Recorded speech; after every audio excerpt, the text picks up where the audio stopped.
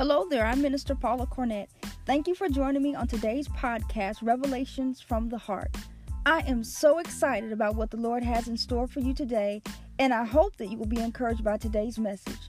I'd love to stay connected with you online. You can go to my website at www.paulacornett.weebly.com. Well, grab your Bible and let's get into today's episode. Hello, friend. In today's episode number 9, we will be concluding with the series Foundations of Faith. And congratulations to you if you've listened to all 6 of these episodes. Hopefully, like the writer of Hebrews encouraged the audience, that by now you should be a spiritual rabbi. Now, in order for a structure to stand, it must be built on a firm foundation. As believers, our foundation must likewise be built on solid, foundational biblical principles that are found in Scripture. Now, in this series, I went over the 6 foundational principles that were laid out in the book of Hebrews, chapter 6. And let's go there quickly, and we're going to review, and then we're going to get to our final foundation. The Bible says in Hebrews 6, 1 and 2, "Therefore, leaving the discussion of the elementary principles of Christ, let us go on to perfection." We established that the word perfection is the Greek word teleates, which means a moving upward into a higher dimension. It pictures a student passing from one grade to the next. So we know and understand that God wants us to keep growing, that God wants to elevate us to the next level, that God wants us to keep moving forward and to keep, not just stay in the same place, but to keep moving forward. Okay? It says, not laying again the foundation of repentance from dead works. Now, we found out that repentance is a decision. It's not based in emotion. It may have some emotion with it, but crying is just remorse, and it doesn't signify repentance. That the fruit of repentance is going to be a change in behavior. You're going to make a turn in the opposite direction of where you're going. And so the fruit that we can see from repentance is there's going to be a change. There's going to be a change in your behavior. The next one, it says faith towards God. We found out that was the Greek word pististes epitheon, and it is a faith that is not standing still, but that it is a faith that is projected towards something, and it's up on God. It's the picture of complete trust, that you're trusting in God and God alone and not nothing else, not your good deeds, not your church attendance, not your good works, but you're trusting in Christ and His blood alone. And this brings us to the third one, which is baptisms. And notice that baptisms is not singular, but that baptisms is plural. And we found out that there are 3 separate baptisms that take place in the life of the believer. One is done by the Holy Spirit at the moment that you repent. The Holy Spirit baptizes you into the body of Christ. It's a supernatural happening that takes place. He washes you in the blood of Jesus Christ. The second one is done by Jesus, where He baptizes you into the power of God. And this baptism is optional, but it's definitely necessary to do the work of God, because you need the power of God. You need God's power to do His work. And lastly, the last one is done by believers, and where you are baptized into water. And although that's not essential for salvation either, but it's definitely essential for obedience. And so you want to make sure that you have all 3, because God wants you to be complete and whole and to have all 3. And then it says that repentance from dead works, faith towards God, the doctrine of baptism, laying on of hands. We found out that our hands are very, very, very important tools that God uses to release His power, to release His blessing upon people, that is transfers His power, His blessing, encouragement can be passed through the hands. And we saw several examples from Scripture where the laying on of hands was so very important and just so very, very foundational. And it's one of our doctrines, and it's one of the things that we need to do. That, you need to use your hands, not just to keep them in your pocket all the time, but use your hands to lay hands on people. And the Scripture tells us that we, the believers, shall lay hands on the sick, and they shall recover. And so to get the full effect of that teaching, you need to go back to the archive if you haven't already done so, and make sure that you listen to that particular teaching, because it's very, very powerful how God uses our hands. And last week we talked about resurrection of the dead. We talked about the resurrection of Jesus, and we talked about what the word resurrection means. It's the word anastasis. It's the Greek word that means to stand up, or just literally to be resurrected. We found out that Jesus says, when he says that I am the way, he says I am the resurrection and the life in John 11:25, I believe it is. And when he says that, he is saying that I am stand-up power, that I have the power and the ability to put you back on your feet again. And we also found out about the resurrections that it talks about in Scripture, that there are 3 separate resurrections. There'll be a resurrection of the dead in Christ, that will happen simultaneously with the rapture of the church, that the dead in Christ shall rise. And we also found that there'll be a resurrection of martyrs that died during the time of the tribulation. They will be resurrected. And also there'll be a resurrection of the unsaved and the unrighteous. So there are 3 separate resurrections that will take place. The greatest power that has ever been displayed on the face of this earth that will ever be displayed on the face of this earth, is the resurrection power of Jesus Christ. And that same power that raised him from the dead, the Bible tells us, lives on the inside of you and me. So if you're a believer, that power lives on the inside of you. So no matter what life has brought at you or thrown at you, you have the ability, God has the ability and the power to make you stand up again. And this brings us to the last one, the last foundation, which is eternal judgment. And so we're going to get into this and pull this apart and explain what exactly this means to you as a believer. If you're a believer in Christ, it's a good thing. If you're not, you're going to see that it's not going to be a good thing. So you want to make sure that you make Jesus your Lord and Savior, because things are getting ready to wrap up real soon, folks.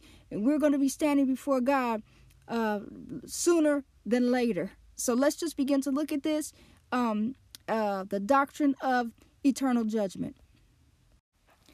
Okay, I have to admit, I did have to chew on this last one of eternal judgment. I had to chew on this one for just a little while before I was able to kind of get it recorded. So, but it's pretty awesome, as all the others have been.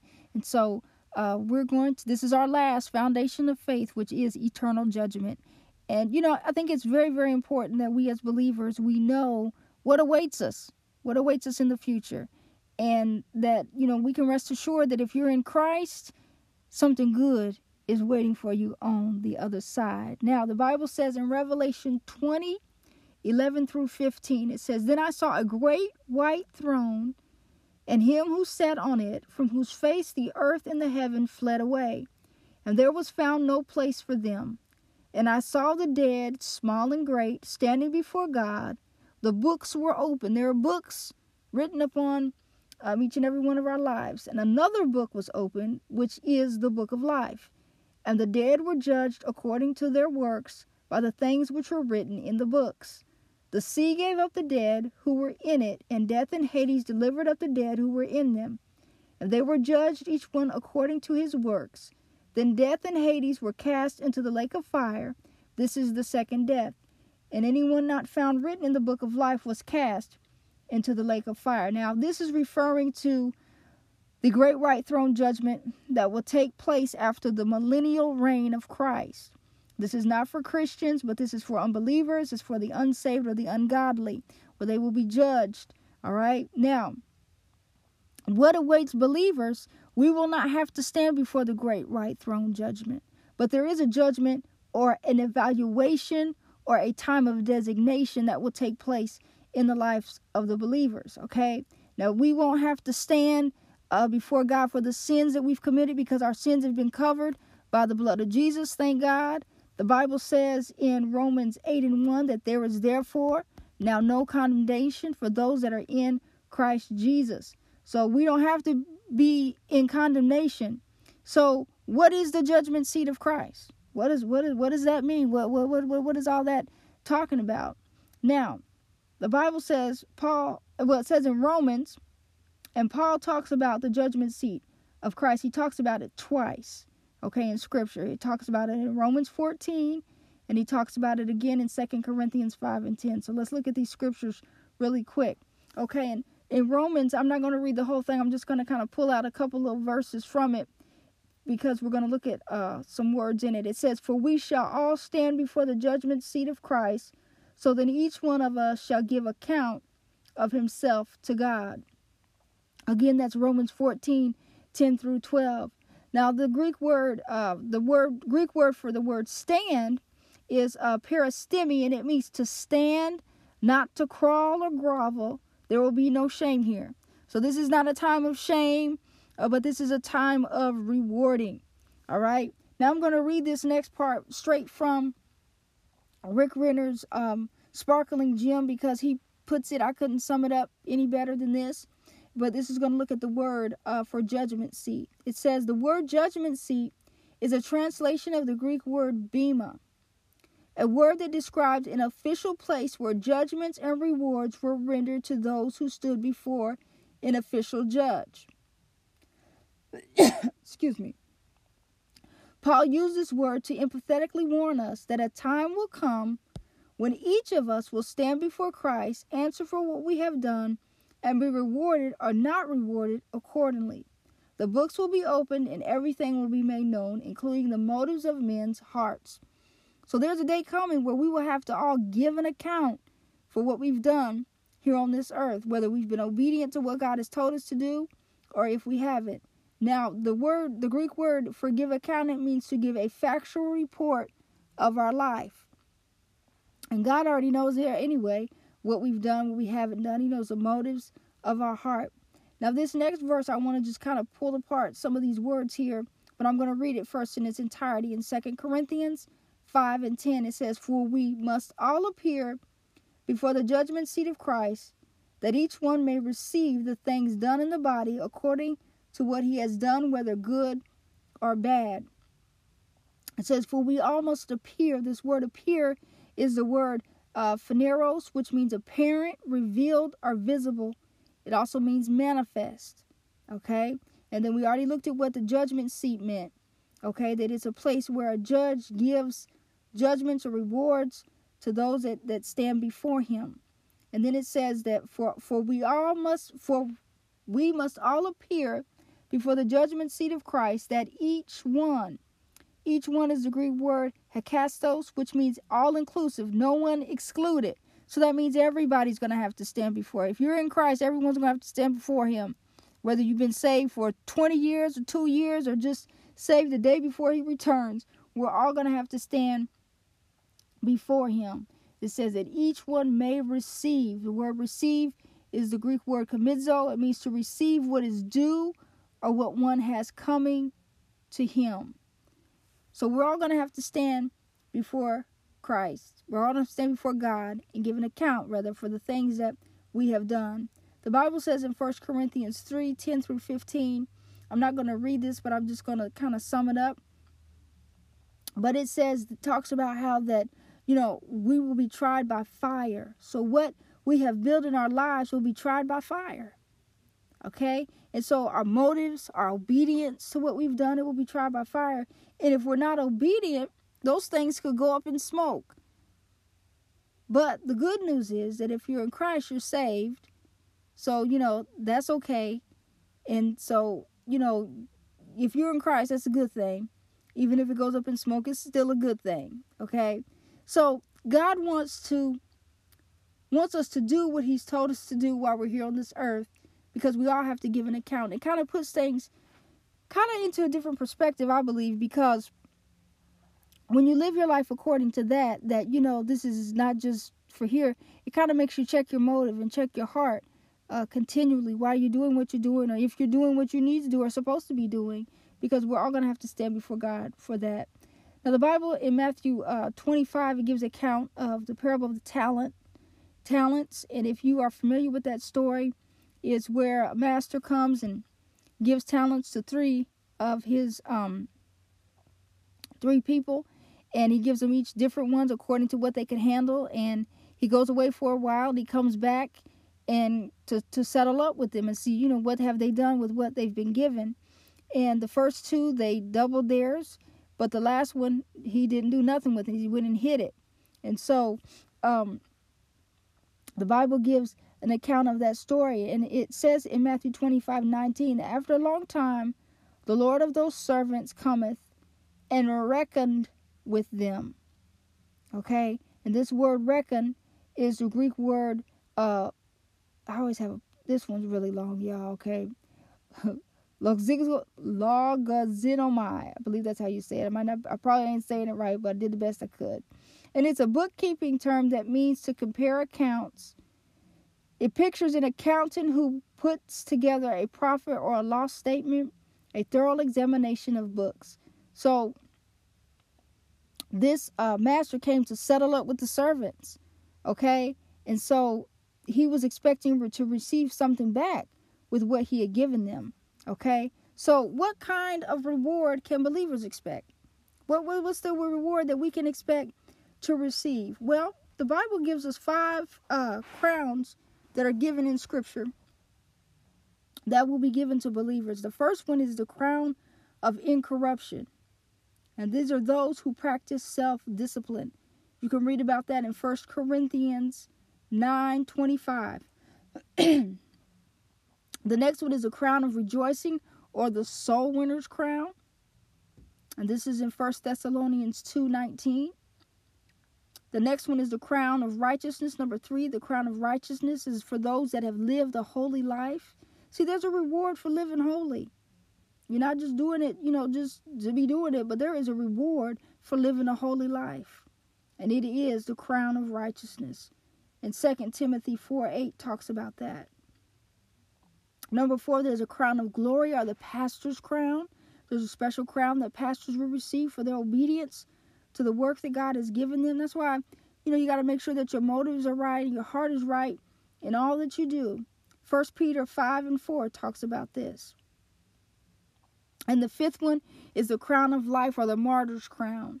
And it talks about that in James 1:12, and Revelation 2:10 refers to this particular crown. Now, Paul says in 2 Timothy 4:8, he says, finally, there is laid up for me the crown of righteousness, which the Lord, the righteous judge, will give to me on that day. And not to me only, but also to all who have loved his appearing. So what crown awaits you? Can you say like Paul that there is laid up a crown of one of these laid up for me? I know one thing. I want to receive a crown. I definitely want to receive a crown. When I think about the crowns in Scripture, I can't help but think about if you ever seen the movie Narnia, and it's the first one where it's just Narnia. It's like the story of these 4 siblings that go to stay with a relative and stumble upon a magical closet where they go through the closet and it opens up into this whole nother world, and it's an adventure. And while they're there, it's just a whole lot going on, but it's a really interesting story. But at the very end, there's this the part at the end where they come before like the throne, and they're ushered in by this big lion. Okay, they come into the throne, and they receive their rewards for what they accomplished there in that, on their adventure, what they accomplished. And so each sibling is given a particular crown, and it's placed upon their head, and then they sit on the throne. And so I think about that, but how much more when we stand before God to receive our reward. There's be some people that will stand before him that won't receive anything because they haven't done anything. And so, while they'll make it in, they're not going to have any rewards. And so I know, I don't know about you, but I know for me, I want to receive some rewards. I remember when I was in school, we had award ceremony that I attended quite often throughout my school career. And I remember getting tongue-tied here. I remember one particular time in 8th grade that comes to mind most vividly, where it's like at the end of the school year, it's like one of the last days of school, and they put us all in the gymnasium, all the 8th graders in the gymnasium, And it was there that, they called our names to receive reward. Now, some kids didn't get a thing because they didn't do nothing. So they didn't get nothing. And some got a couple of things, and some went home with a whole lot of things. And say, well, Pastor Paula, did you go home with anything? Well, yes, I did. I did the best that I could do. And I went home with several rewards. In fact, they called my name so much I was sick of hearing my name myself.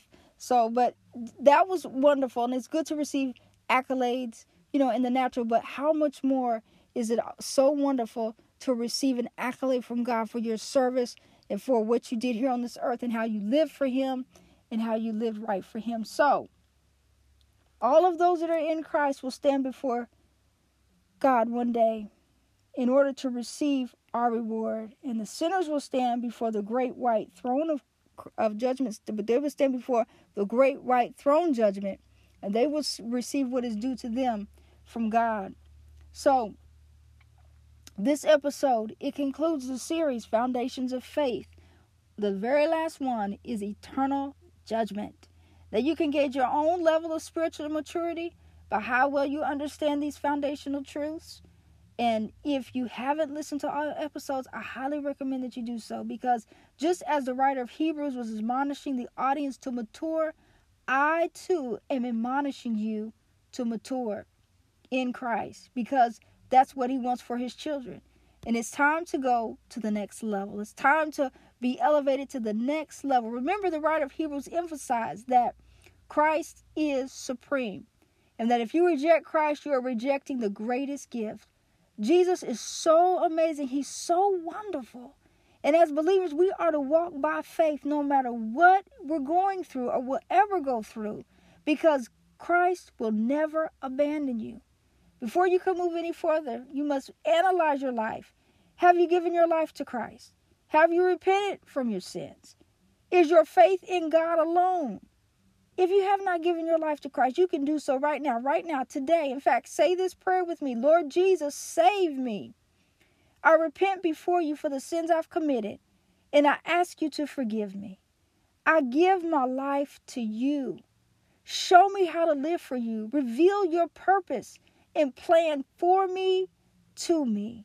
In Jesus' name I pray. Amen. If you've said that prayer, be sure to email me and let me know. And I rejoice with you today because by accepting Christ, you've made the best decision that you will ever make. Let us close with a word of prayer. Lord, I thank you today, Father God, for those that are listening to this podcast. I thank you, Father God, that as we end this series on the foundations of faith, Lord God, that now we're able to build upon a good, solid, firm foundation. I thank you, Lord God, that you are great and mighty, that you are awesome, that you are wonderful. I thank you for stirring the hearts today of the people, Lord God, that as they hear, Lord God, that they will continue, Lord, to study your word, to seek out your truth. I thank you that your word is alive and powerful, that is sharper than any two-edged sword. I thank you that your word is truth and that your word stands the test of time. Father God, you be glorified. You be lifted up. You be magnified. In the mighty name of Jesus, I pray. Amen. Remember, the Bible says that faith comes by hearing, and hearing by the word of God.